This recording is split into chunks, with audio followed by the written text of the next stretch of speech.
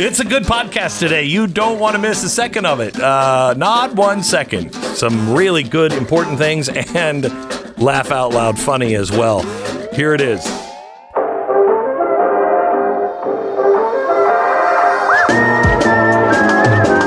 You're listening to the best of the Glenn Beck program.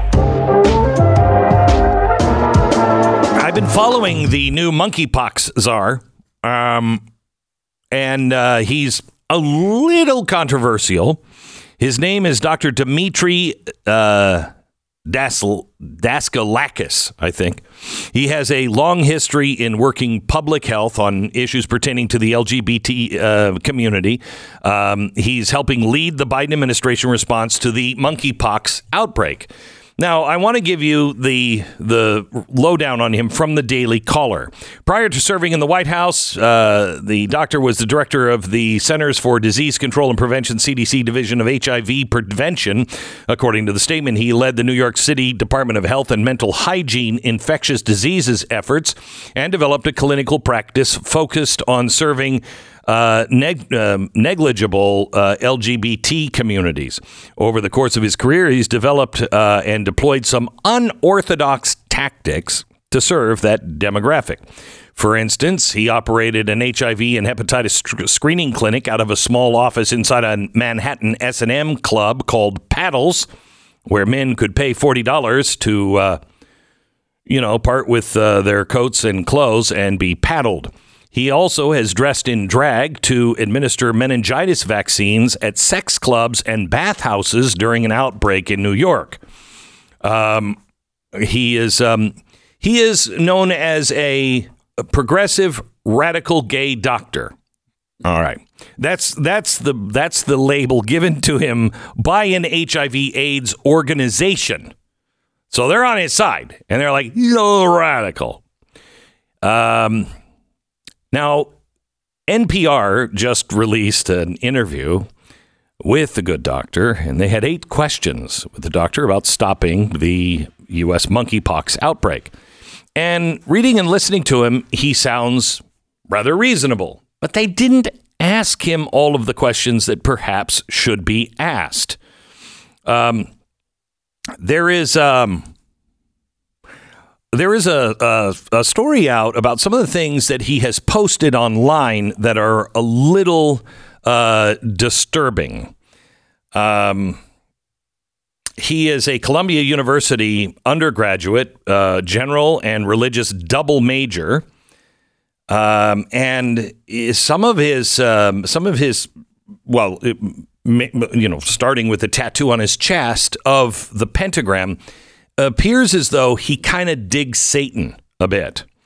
Alongside his partner, Michael McNeil, the pair launched a goth gym in New York, which originally ran out of the high-profile Equinox gym chain before spinning into its own brand based on in a former gay nightclub that in turn had taken over an old church in Manhattan. It's called Monster Cycle. And it's got a lot of stuff on their website, references to Satanism, the devil, burning crosses, pentagrams, the usual stuff for your gym. He has a tattoo of the pentagram on his chest, and it says, "I've learned there's light even in the darkest of places." Along with that, it apparently has a corpse of a dead creature of some sort, a serpent. Also a head with 3 eyes, what appears to be a saint-like figure, or even maybe Jesus Christ across his stomach. And in his posts, which now have been removed, there was a series of images from 2012 that appear to depict a seance. They're at a Ouija board ceremony with a lit crucifix that was laying on the pentagram on the table. He's got an image wearing a pentagram helmet with an upside down cross above it. And his partner is dressed, I guess, like Christ, if that's with a crown of thorns. And then, he's got the post that says, "We'll steal your soul." all of these things. Now, the press says, well, he's just entertaining. Well, yeah, I guess if that's what you, if that's what you like. There's a lot more of this kind of stuff, but that doesn't make you necessarily a Satanist. And let me play devil's advocate here, possibly truly devil's advocate. Let's say that you believe this guy's just a performer and you can reach the community that most people need. The people that are really in need, he's there, he's got it, and he's just a performer. And, maybe there's a chance that he's not a performer. I don't know. But if that's true, let me ask you, who refused the COVID vaccine at the highest rate? And was COVID a bigger risk than monkeypox to the general population? The answer to that, according to the president, is clearly yes. Well, Donald Trump volunteered to speak up and let the White House, Biden, use him. Many conservatives even took the vaccine, but no one was ever asked to be a spokesperson. The Biden administration never took up that vile Donald Trump, who was saying the same things they were about the vaccine. So if you're truly willing to deal with the devil to protect people, why would you do it this time and not then? By the way, this brings up some disturbing things. We're not talking about somebody that is, in an offshoot kind of thing, like, yeah, he's going to be deciding the color of green in our stoplights. This guy is part of the medical community and our healthcare system. The same system that lied about the effects of COVID. The same system that never stood for our children. Never told us about the vaccines or even our children's the effects of isolation. In fact, denied those things. Is anybody concerned about the doctors that we are now putting together that are not treating people they disagree with over vaccines or hate? There's a perversion of the Hippocratic Oath that is happening right now, which is first do no harm. First do no harm. Is that what we're doing with our children? Is anybody worried about the corruption of the CDC? Fauci, the merger of government, pharmaceutical companies, and doctors, cutting parents out of the medical decisions, life and death, sex and gender, pregnancies, all of these things, cutting the parents out of that line, willing to allow babies to die or be killed after birth. I don't know. I think we should probably pay attention to what's going on. But the problem is we don't recognize evil anymore. I never understood that good would become evil and evil would become good. I never understood. How could that possibly happen? Well, now we know. Now we know. A very well executed propaganda machine that starts in our schools and teaches the things that we think are no big deal. And it gets worse and worse and worse. And at the same time, they delete all of the truth until it gets to a point to where the people wake up and is it too late? My answer to you is it's not too late. We just have to decide what evil is. Is it evil to sexually abuse children? And let me define that. Somebody who has a attraction to minors, who is an adult, decides they're going to have sex with a very willing 8-year-old. Is that evil or not? Say it out loud. Yes, it's evil. If you disagree with me here, you got a long ride on. And you are part of the problem. If you're neutral on that or unwilling to say that, you are part of the problem. And you will be swept up into the other side, and you don't want to be there. Is it evil to show sex acts to minors, to teach them how to perform sex acts? Is it evil to have drag queens come into our schools where kids can put dollar bills into their G-string? or just hand it to them? Is it evil to indoctrinate children into hopelessness and hate for the family, hate for God, hate for their own country? Is it evil to force people in to medical experiments? Is it evil to dismember or amputate perfectly good limbs or appendages on a healthy body? Is it evil to endorse and excuse mass looting? To encourage anybody to just go into a store and take what they want and leave? Is it evil to burn down whole cities? To encourage that or to excuse it? Is it evil to intentionally destroy families, to intentionally destroy gender, to say there is no such thing as a woman, no such thing as a man? Is it evil to cancel free speech in a much more widespread way than the Red Scare? Is it evil to preach color of skin over content of character? 15 years ago, 10 years ago, I could have given that list, and everyone in the country, even Bill Maher, even Joe Biden, would have absolutely said, even if it was just for performance, they all would have said, of course those things are evil. Now, our system is pushing and preaching these things. Look, you don't need to be some hero. You don't need to be Martin Luther King. You don't need to be Dietrich Bonhoeffer. All you have to do is just recognize the difference between good and evil. That's it. Just recognize it. No, that's evil. I can't do that. Nope, that's evil. So what is the opposing force of evil? Because I guess that's what you have to be. It's not good enough, as they say now. It's not good enough just to be against racism. You have to be an anti-racist. Well, that seems evil because that is just getting revenge. That's participating in the thing you say has been so destructive of human beings. And I agree with you. So now why would we do that? So how do you fight evil?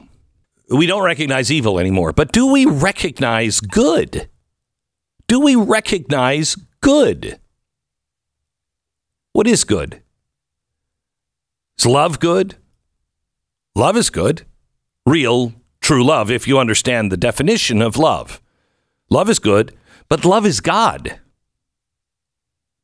If you don't believe that God is love, then you've got a screwed up definition of God and love. There is no fear in God.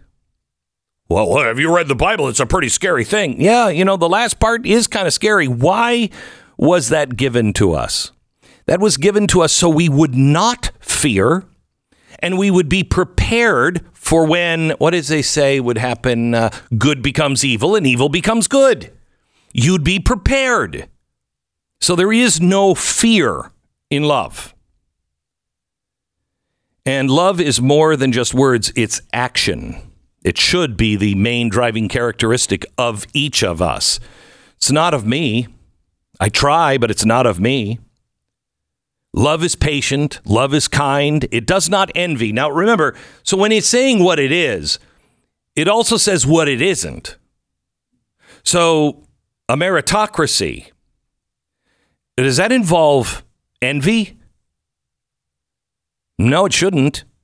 A meritocracy is just based on the color, not on the color of your skin, but on the content of your character and what you do with your life. And why should anybody be envious of that? They have their own thing. Love is kind. It does not boast. It is not proud. It does not dishonor others. It's not self-seeking. It's not easily angered. It keeps no record of wrongs. It keeps no record of wrongs. It does not delight in evil, but rejoices with the truth, and it always protects, always trusts, always hopes, always perseveres. Love never fails. This was written by a guy who didn't believe in Jesus. In fact, was killing all the guys that liked Jesus. Till he kind of had an encounter. He's like, whoops, I was wrong. Hey, first thing, redemption. And don't hate the guy who was literally killing your people. Let him go. If he's changed his life, if he's honest about it, great. Because he might be the biggest spokesperson. He might bring to the table something no one else can bring. And he talked about love. He's the one who wrote all of that. And he wrote it because the church at the time was really, they weren't demonstrating love.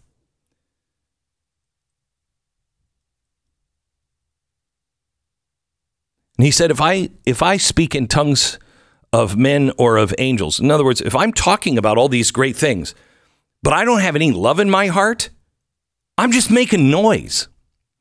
What are we doing right now? How many of us are talking about what we believe in or what we're against, but we don't truly have love in our heart for the people who are now persecuting us? That's what this message was all about. It means love is patient. It means loving someone even when you really don't want to. That's how I always know something is from God. Oh no, please, no, I don't. No, not that. I don't want to do that. When you really don't want to love somebody, that's when you're supposed to. But don't confuse this. This does not mean you love evil. It means you stand up for truth. Again, you don't need to be some hero. This is very easy for all of us to do. You don't have to start some organization. You don't have to join any march. You don't have to do anything.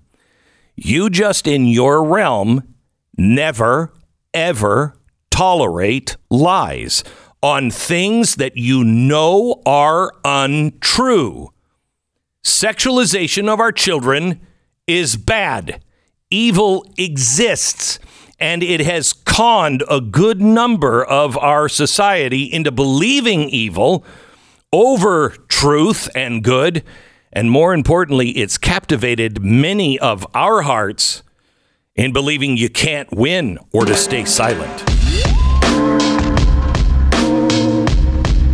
This is the best of the Glenn Beck program.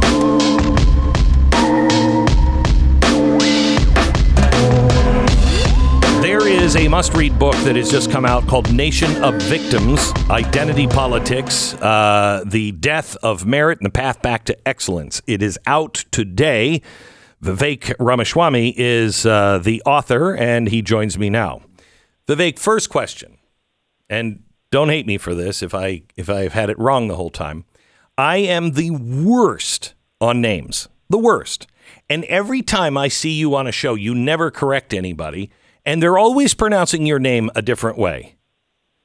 Am I getting it wrong and you're just being very polite, or is Vivek the way you say your name? That. Vivek is right. Vivek like cake. Ramaswamy. Yep. Okay. You got it. All exactly. Right. Yeah, you know, those TV hits, you usually get like 3 to 4 minutes. I prefer to talk about content, but since you asked, I love it. Yeah, okay. So Vivek, I just, out of respect for you, because I'm watching it and I'm so paranoid, I always get things wrong on names, always. Even like my own wife, I would screw up her name. I just wanted to make sure. Okay, so Nation of Victims is out. And you're known, at least on this program, as somebody who is very into ESG, against it. You are doing everything you can to bring back merit. This book does not really deal with ESG or anything like that. This is the answer in our own lives. Would you agree? That's right, Glenn. Yeah. I would agree. I mean, look, I think that there's two sides to this equation, right? Even if you think about the kind of stuff we usually talk about in this program, the kind of stuff I'm working on in the private sector, yes, that is about corporate meddling in our culture. It is about the use of corporate power to advance one-sided progressive agendas, but it takes two to tango. What do I mean by that? It also takes a population and a consumer base that's willing to buy those narratives and use that to actually be moved by it. And so what this book is about is the broader cultural question. Why is it that consumers are so hungry for a cause and purpose and meaning and identity that they fall for these victimhood narratives that companies and other cynical actors sell them? That's what this book's about. And the case I make in this book is that we've fallen into a moment in our history where we see hardship as the same thing as victimhood. Well, guess what? My thesis is that hardship is not the same thing as victimhood. Hardship is part of what teaches us who we are, both as individuals and as a people. And I think the black hole at the vacuum of the Americans, and the vacuum at the heart of the American soul right now, is our absence of a shared national identity. And the case I make in this book is that we can fill that vacuum with a shared national identity based on the unapologetic pursuit of excellence through our system of free market capitalism and as individuals who are free agents in the world, regardless of the color of our skin or where our parents came from. That's why I wrote this book. So where do you think the big turning point? Because I think it was 2008 when the bailout happened. We're now doing all of that, and it was the end of personal responsibility for corporations. It really was. It was the death of personal responsibility at every level of society. So I think 2008 was a big turning point for a lot of reasons. What happened in 2008? We had the 2008 financial crisis. We had the bailouts. We had no accountability for a lot of financial institutions that took risk at the public's fisc.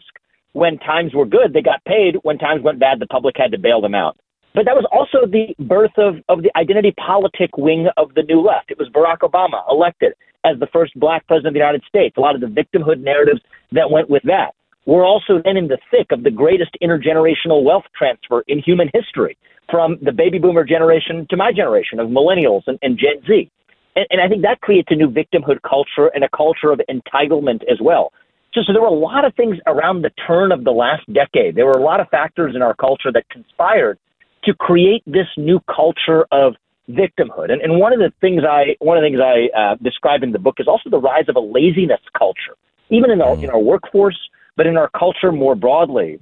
And one of the things I say in the book is that victimhood fits laziness like a glove, in that people today who are lazy and don't want to work construe that not just as their own sloth, which is one of the human vices, but also as a narrative of the grand fight against the oppression of capitalism, the oppression of modernity, the colonialism of capitalism. I mean, these are the kinds of things you hear as part of the Great Resignation on Reddit in the pandemic. It started back in the post-2008 era. And so I think it was the combination of a new laziness culture of entitlement that came from my generation being on the receiving end of this large intergenerational wealth transfer, but combined with these victimhood narratives that justified that laziness with a moral veneer. That's part of what led to us now having a shared national identity based on victimhood. We're a nation of victims. So and I think the case I make is we need to graduate from that. You talk about Plato's ideal society, and you talk about it because you say, that's how we find the ideal citizen. What is the ideal citizen in 2022? In America, I mean, this is the question of our hour, okay? So I think there are two parts to what it means to be American, and I think each of us has some of this in our heart. On one hand, we all want to be an individual who's able to pursue our own individualistic dreams through the system of free market capitalism. That's what we think of as the American dream. I have that impulse. You have that impulse. Most of the listeners in this program share that feeling too. That's half the story. That's what I call the pursuit of excellence, the unapologetic pursuit of excellence. But I think there's another half of the story too, Glenn. I think that many on the right, many of us have missed for years, which is also our hunger to be part of a nation that is greater than the sum of its parts, a collective whole as citizens. And that's the side of our identity as individuals that really, I think, revolves around also the revival of civic duty.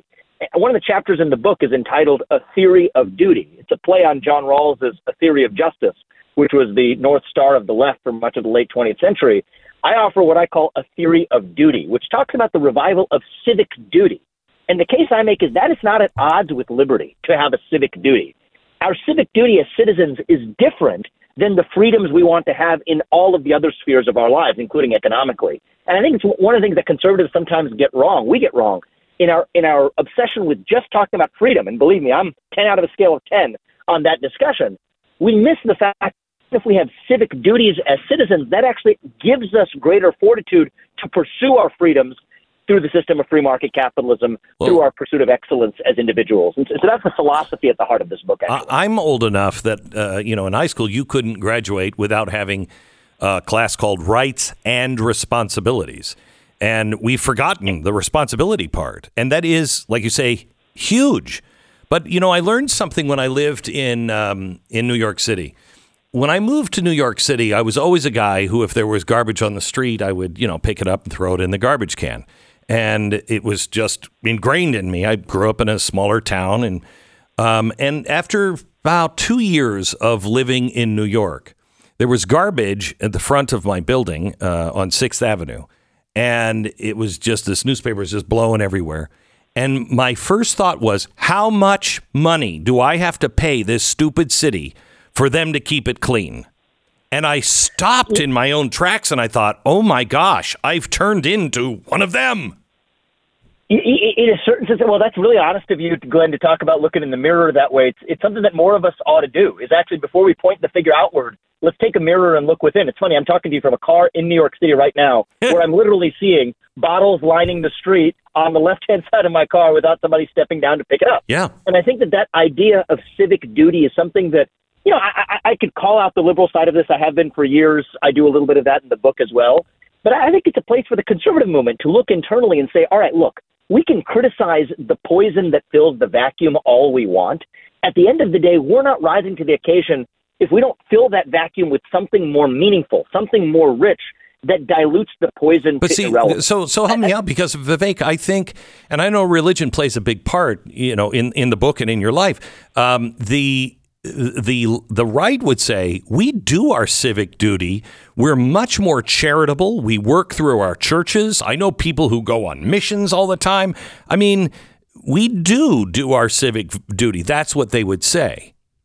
The left. Well, I think we need more of that. I think we need more of that. And so I think there's definitely, that's why I'm more interested in speaking to the conservative movement than I am to the left, because I think that there's a greater chance of filling that national vacuum. If we're going to have to pick which political party or which political movement's going to do it, I'm more optimistic about the conservative movement. So that's why I'm, preaching to that choir rather than the other one, because I think that's our best chance of success.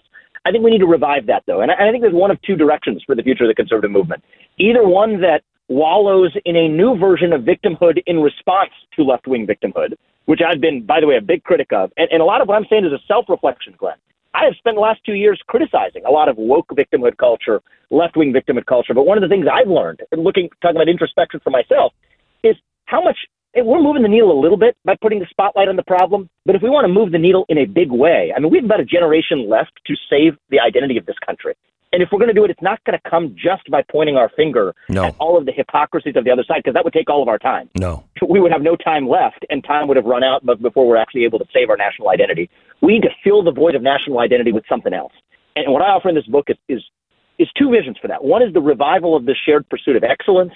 That's part of what I'm working on, by the way, in the private sector. In the letter that I sent to the board of directors of Chevron last week, through what I'm doing at Strive, I'm trying to do that through the private sector. That's still only half the story, though. And I think that as citizens, we also need to revive our sense of civic duty to start talking about that more. I think it's a provocative idea I offered in my last book. I talk about it in this one, too, of even thinking about weaving civic service into education. That's something that makes conservatives, a lot of libertarian-leaning conservatives, even myself 10 years ago, would have recoiled at that idea. That feels like it's an infringement on our liberty. Well, what I say is, first of all, if you start at a young enough age, we accept that children under the age of 18 or 16 are not yet free agents in the world. We have to create those citizens. And weaving the idea of service, of identity as a citizen in your country, is part of what allows you to actually be an unapologetic capitalist, an unapologetic free agent once you do enter that world. And part of the problem, I think, is that we have an entire generation, my generation, that never learned how to do actual service, nor how to pursue their self-interest in their own right. By commingling the two, we never learned how to actually do either one on its own.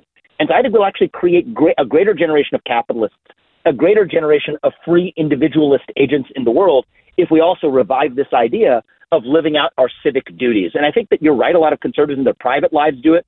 I think we need to make that a part of a North Star. I think what it means to be a conservative in America. I think you're seeing that now with the takeover of the school boards and the local city councils, et cetera, et cetera. I mean, conservatives, they were busy keeping their nose, to their business and down to the grindstone and et cetera, and just thought, oh, this is all being taken care of. It was being taken care of, just not in the way we appreciate. Exactly. And one of the things I like to do, Glenn, is sometimes let's take a step back from the present. Let's take a walk through history. So one of the things I do in the book is actually, I talk through a lot about a post-Civil War history and the Reconstruction era, but one of the areas of history I go to is actually Roman history. And one of the things I reminded myself of is, you hear a lot of analogies today between the fall of the American experiment and the fall of Rome. Well, guess what? There was no one rise or one fall of Rome. There were many rises and many falls. And you know what? I don't think we're done with this American experiment quite yet either. There were many rises and many falls of Rome. There were many rises and many falls of this country and this great experiment as well. And I tell the story of, it was an interesting one. I hadn't studied it since high school. Emperor Septimius Severus. He was known as the Black Emperor. Okay, that's how I studied him in high school, at least. One of the things I learned while doing the research for this book is actually he only got that name, the Black Emperor, in the last few decades, as he was redescribed in modern American history. There was a TV series that highlighted the story of the first black man to walk on England's soil came not as a slave, but as a conqueror. And then they made a whole narrative around it. Well, the funny thing is, if you go back to the Roman era, people could see that he had dark skin, but it was no different than someone having dark eyes or dark hair. The thing they actually cared about was, were you a Roman citizen or were you not? Were you a member of this nation or were you not? That's how they actually saw him. And in a certain sense, we have created our vision even of history. He's the Black Emperor we need, not the Black Emperor he actually was. That was never how the Romans saw him. And it just shows you how anachronistically even we view history, that if we're able to take off the goggles of the present, the filters of the present, and actually even just take ourselves out of the present, it suddenly becomes politically less controversial. We're able to talk about these ideas in ways that are 1,000 years removed. But then you come back to the present and you see what a strange world it is that we live in. Yep.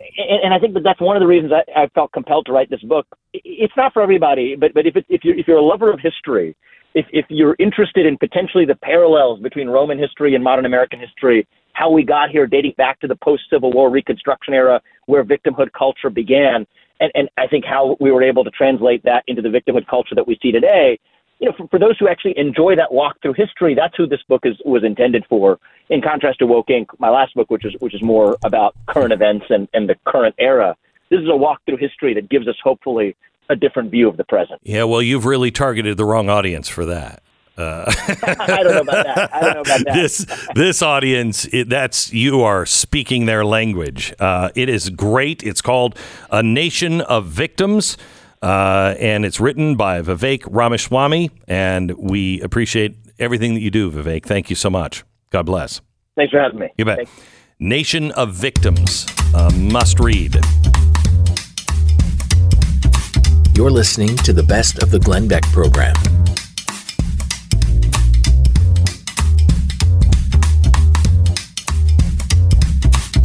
Tim Baxter, welcome, sir. Glenn, thank you so much for having me. You bet. I reached out to Thomas Massey a couple of weeks ago before I went on vacation. I said, Thomas, who is out there that you think is a warrior for the Constitution? Yours was the first one he mentioned, so we wanted to get you on. Welcome. Tell us about yourself. Well, thanks again for having me. I'm a small business owner. I'm a volunteer state representative. I founded a nonprofit in my community to help people get off of drugs, and I'm a conservative fighter. I've been fighting for the Constitution in the legislature. I led the fight for medical freedom against vaccine passports. I've been leading the fight against illegal immigration, and I'm running for Congress because up is down now, and we need warriors like Thomas Massey to push back against the swamp on both sides. People like McCarthy, Paul Ryan 2.0, on top of Pelosi, they're all complicit in the destruction of our country, and we need the right people that are unafraid to take bold action, and that's why I stepped up to fight back. So the guy that's running against you for the Republican primary today is a guy who's already lost once, I think by 5 points to a Democrat.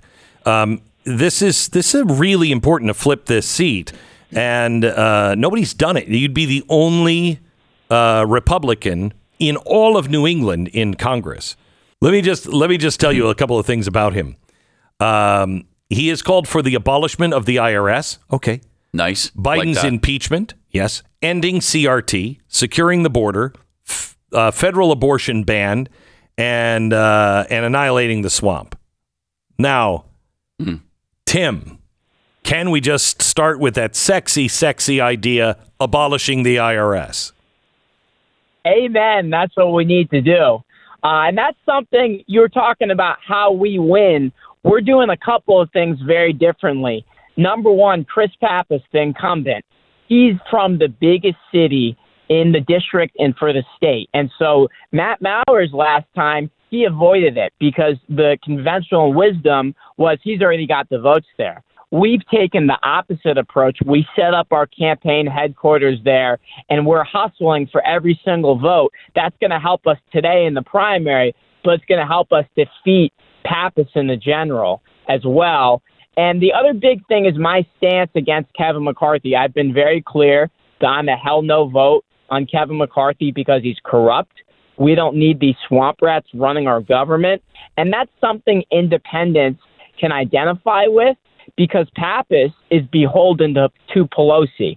And Mowers is in the back pocket of Kevin McCarthy. That's why McCarthy's super PAC has spent $3 million. And I've been telling voters, imagine what someone expects in return from you if they spent $3 million on you.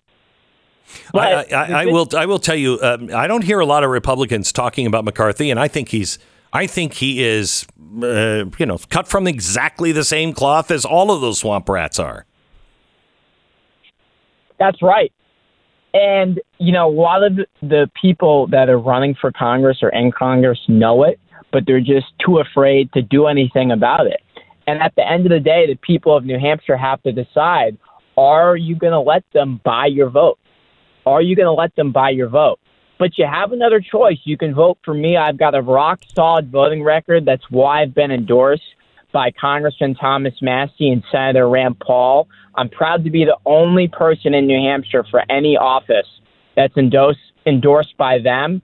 And so make sure to go out and vote today. If you're in the 1st District here in New Hampshire, vote for Baxter, vote for freedom. BaxterForCongress.com. Tim Baxter is his name in New Hampshire. Let me just ask you, the whole Fauci thing, you were in your state house and you were very vocal and fought really hard to stop vaccine passports and everything else. What are you planning on doing when it comes to Fauci and the CDC and everything else if the Republicans can gain control of Congress? Great question. So very early on, I called for putting Fauci in prison, which is where he belongs, for lying under oath to the American public.